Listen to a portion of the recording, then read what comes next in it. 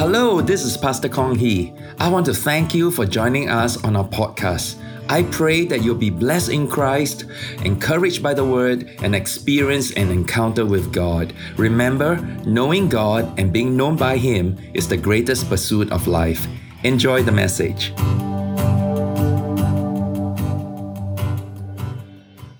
During the Easter season, we often hear some words being mentioned. What do they mean? Clarity is the foundation of purpose. If we are unclear, it will negatively affect our understanding of the gospel. But if we are clear, then our doctrine is sound and we can properly grow in grace. We have looked at 6 of them so far, so let's continue with a few more today. Number 7, atonement. What is it? Atonement was coined in the 16th century and it literally means at one-ment, to be at one or to be reconciled or be in harmony with someone. Therefore, it means to make amends, blotting out the offense and giving satisfaction for the wrong done so that justice is properly and righteously served. And there can now be forgiveness and reconciliation between the offender and the offended. In the New Testament, atonement speaks specifically of Jesus Christ on the cross, being punished in our place to make possible the restoration of fellowship between us and God. Because of this, His work is called His atoning work, and His death, His atoning death. Next, propitiation. Now, what is it? Propitiation is the satisfaction and appeasement of God's wrath, which means God's righteous anger is quenched. We say that the death of Jesus on the cross, the atonement of Christ, propitiated God. Now, isn't it too severe? Why must a loving, gracious God be so angry at sin? Those who raise this objection have failed to understand or consider the seriousness of sin or the holiness of God. There are 3 parts to God's moral nature. He is love, He is holy, and He is truth. As a holy God, He is infinitely pure and perfect. Habakkuk chapter 1 verse 13 says, "Your eyes are too pure to look on evil. You cannot tolerate wrongdoing." Holiness cannot coexist with sin. God's holiness must necessarily oppose sin. He cannot come to terms with it. As such, wrath and judgment are the only proper responses of holiness to evil. The only proper response. If God is not fully moral, holy, or righteous, immediately He ceases to be God, and the whole universe will be thrown into chaos. On the cross, God the Father totally poured out His necessary wrath against sin upon His Son. The beautiful truth is that whatever is poured out cannot be gathered again. What is spent is finished. God's wrath is fully quenched. Our debt to sin was paid in full. Jesus' work to save us from the penalty of sin was finished on the cross once and for all. Next, expiation. What is it?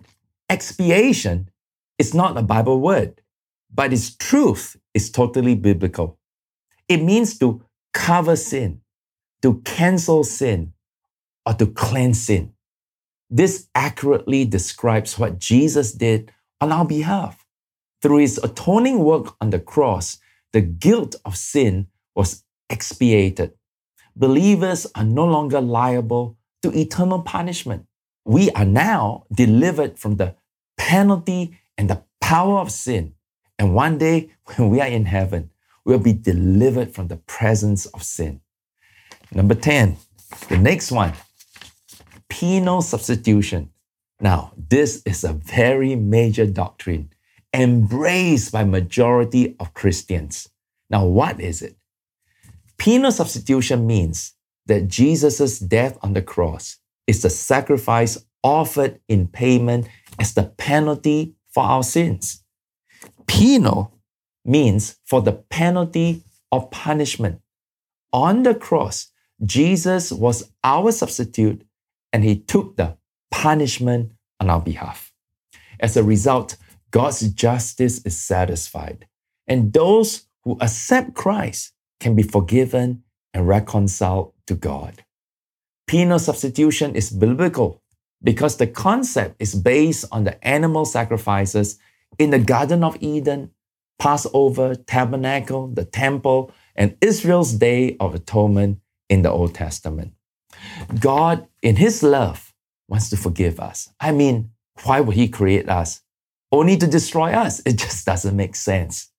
But to forgive us, He must do it righteously, in a way that is consistent with His holiness and justice. So the guilty must still be judged, but there's no way a sinner can both be penalized and pardoned. To receive the divine pardon, a substitute must be punished on our behalf. No human qualifies to be that substitute because everyone has sinned and could scarcely bear the weight of his or her own sin. So Jesus Christ willingly volunteered to become man so that He could die and be condemned in our place. In this way, sin could still be judged and fallen humans can be forgiven. This is the only way mankind can be saved. So this is penal substitution because a substitute was penalized and punished on our behalf. Next, the blood of Jesus. What is it? In the Bible, blood means life. So the shedding of blood means the giving of one's life. And on the cross, Jesus really bled to death and became our sacrifice. His desire to be our penal substitute was not empty boasting.